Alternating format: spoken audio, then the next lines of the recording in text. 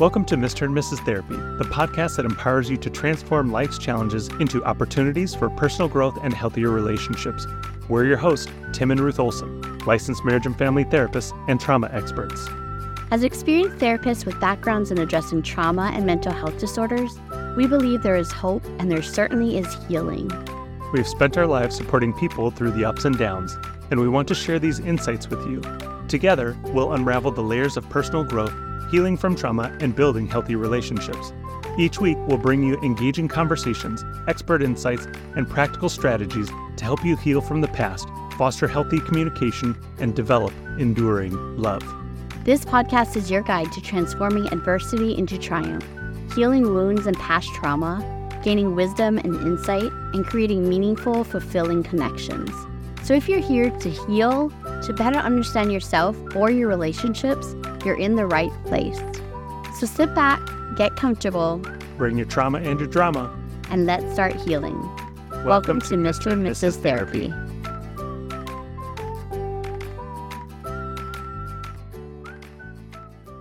Hi everyone, welcome to the podcast. We're excited to have you here listening today. If you haven't already, we'd really appreciate it if you'd take a little bit of time and you'd review our podcast on Apple Podcast. It really helps the podcast to grow and then allows people to find it who might need to hear the information that we're talking about here. All right, let's jump right in. So what we're going to be doing is continuing on in a series of apologies that we started 2 episodes ago. We first talked about what unhealthy apologies look like. Then we talked about what healthy apologies look like. And now we're going to talk about examples about how over-apologizing can be unhealthy and not helpful to your situation. Early on in our marriage, we ran into an issue where I felt like Tim wasn't apologizing for some of the things that he was doing. And I was really getting kind of frustrated. If we got into a conflict, I would genuinely apologize. But what I didn't realize was that I was apologizing for everything, not just for my part, but for even more than my part. Because I really wanted peace in our marriage and I wanted to be okay with Tim at that moment. But what I didn't realize was that by me over-apologizing, it was contributing to Tim not apologizing. Because he felt like, okay, well, we're good now, or things are okay, or she's already apologized for everything, so there's nothing left to take responsibility for. In my mind, by apologizing, I felt like I was doing the right thing. But over-apologizing and taking on responsibility for things that aren't yours isn't healthy either. And so even though my heart was right and I wanted to make things right, I was doing our relationship a disservice. And then over time, I would get frustrated and resentful.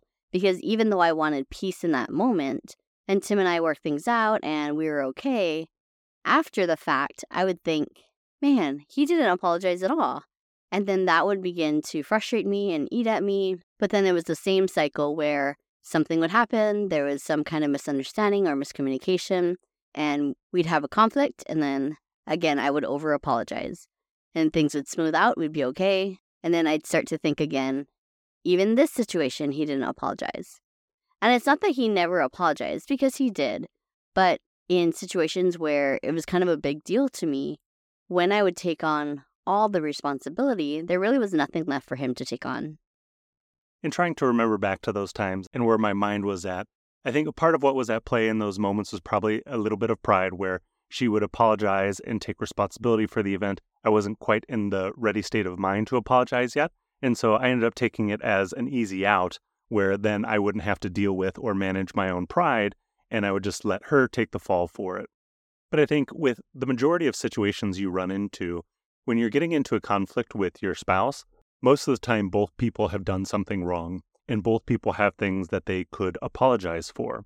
Even if it is an apology for, I'm sorry if I conveyed myself that way, I wasn't being very clear, it doesn't necessarily mean like, oh, I did something objectively bad, but when you're not being as clear, you're not putting in as much good into that situation as you could for it to be understood by your partner. Or if you feel like your partner did 90% of the wrong and you only did 10%, then it can feel like, oh, they should apologize because they did 90% wrong. But even if you only did 10% wrong, you still need to take accountability for that 10%. Right, so not necessarily apologizing for, like you said, that you did something wrong, but even for areas that maybe next time, hey, I'm going to improve on this. I'm sorry I didn't handle this the best way that I could have, but I'm going to work on this next time. And I do even think If your partner approaches you wrong and maybe they're in a combative attitude, and then you respond poorly to them because of that, you could still apologize for allowing your feathers to get ruffled, for allowing yourself to react in an angry way. Now, you can go back and you can blame them. Well, if they wouldn't have come at me that way, then I wouldn't have responded this way. But it still is that personal responsibility. Even though they had a bad behavior, it doesn't clear or excuse your own bad behavior. You still have to manage what you do and what you say, regardless of what your partner does or says. So one of the things that over-apologizing does is it creates a pattern of over-responsibility. It's like you're consistently taking on too much responsibility, and it can lead to that pattern where you always feel the need to fix things, or like in my case, I just wanted things to be okay. I didn't want us to continue arguing or continue to be in conflict. So even when it wasn't my responsibility or my job, I kind of took that on and created this pattern of over-responsibility.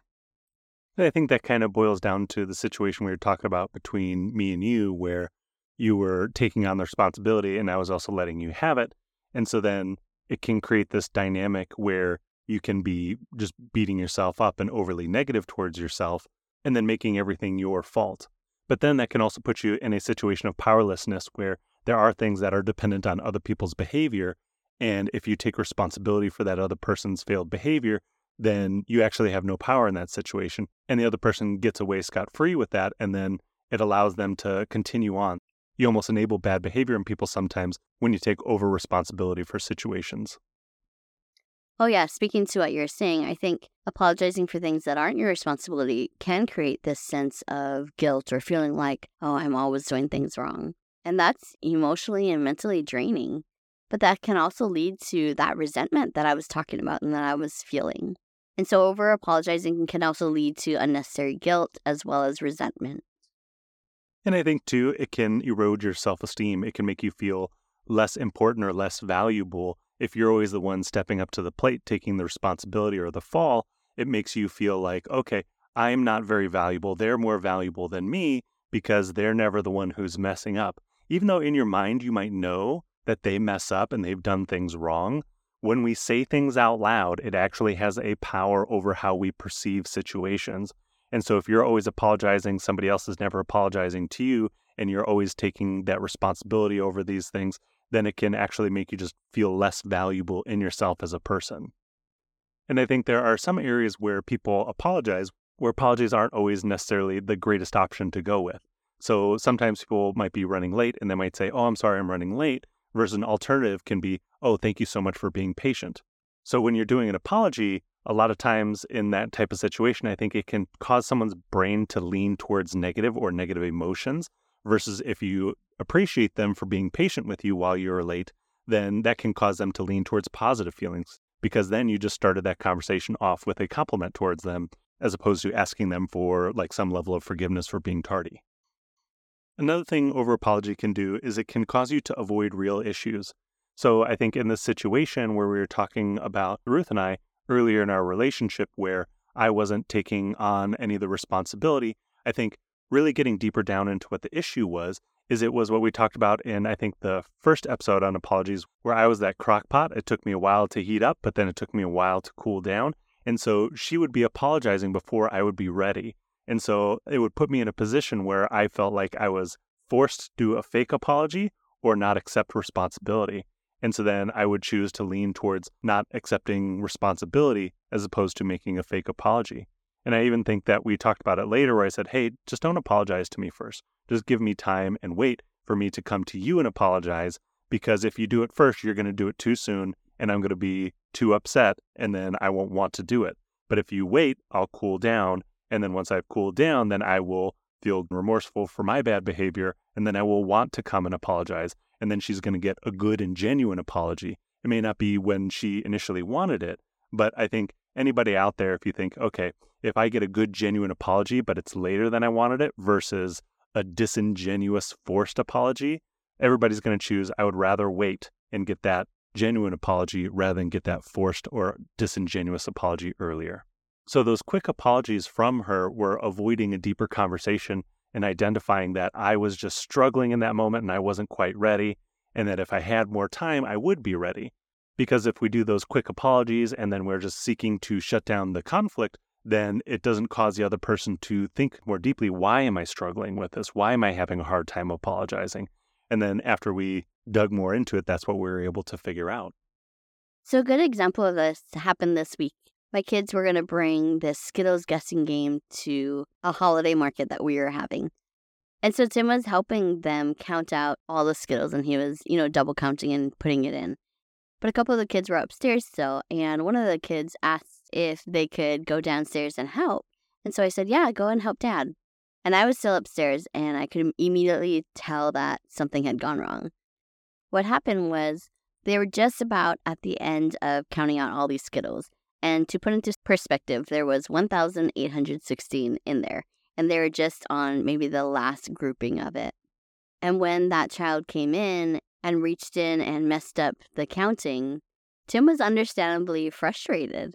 So after a few words back and forth, I came downstairs and I talked to that child and I said, hey, you need to make things right with your dad. And they did. They said their piece. And usually we end with some kind of show that we're okay, like a hug or something like that. So I was going to send them back over to Tim to have them hug him.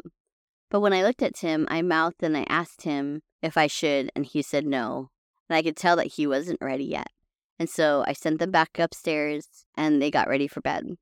But not too long after that, when Tim was ready, he pulled them out of bed and let them come back down and help and recount. And he apologized for how he reacted. And it was a genuine apology. And his show that we were okay was allowing them to help count the second time around. And so if I had intervened and had sent them over to Tim and forced them to make things right, then that would have been it. Tim would probably have given them a cold and short hug that really wouldn't have been reassuring or truly showing that, hey, we're okay.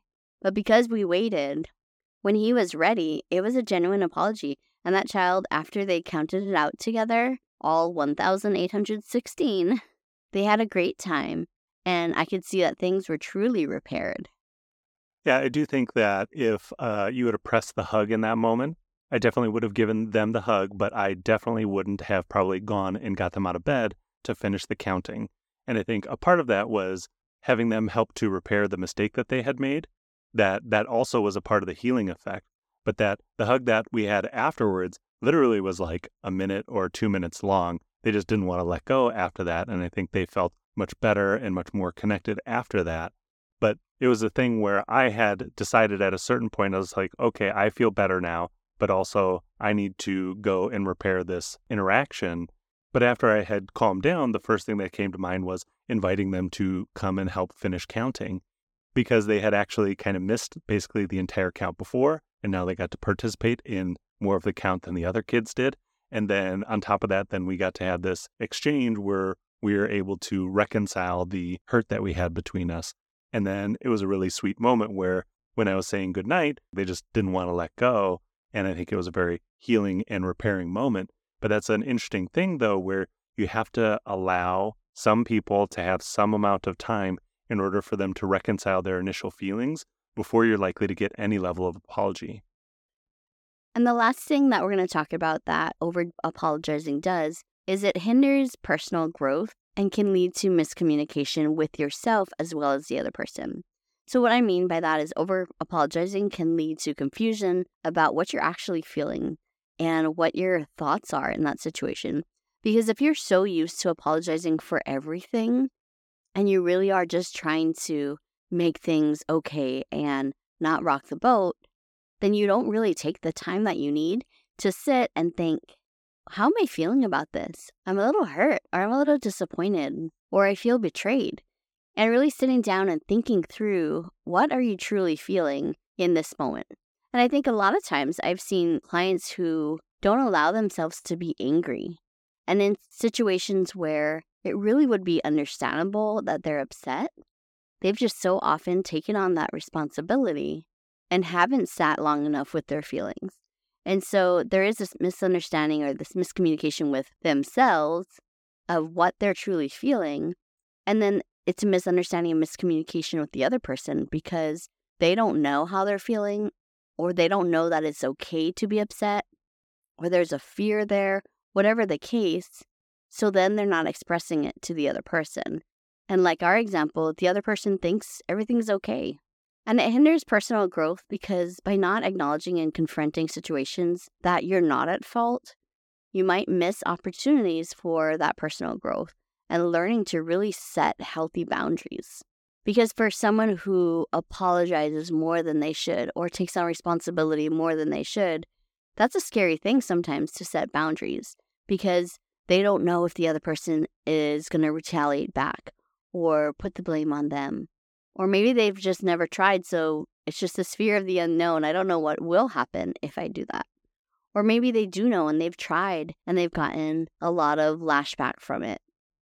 But continuing in this cycle of over-apologizing really does hinder you from learning to set those healthy boundaries and the opportunities for that personal growth. All right, guys, thank you so much for listening to the series on apologies. We hope that you appreciated it and that it helps you to understand better what are unhealthy dynamics and what are healthy dynamics within apologies. And so this week, go out and find someone to apologize to. All right, guys, thank you so much for listening. And remember, your mind is a powerful thing.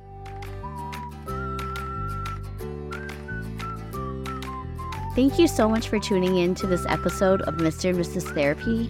We hope that you enjoyed today's episode and found it helpful. If so, would you take 30 seconds and share it with a friend? Also, we'd love for you to leave us a review on Apple Podcast. It lights us up to know that this podcast is helping you. If you have any questions or a topic you'd like discussed in future episodes, visit our Facebook group. Just click the link in the description below. Although we are mental health providers, this podcast is for informational purposes only and is not intended to provide diagnosis or treatment. If you are struggling with persistent mental health issues, chronic marital issues, or feeling hopeless or suicidal, you are not alone. Help is available.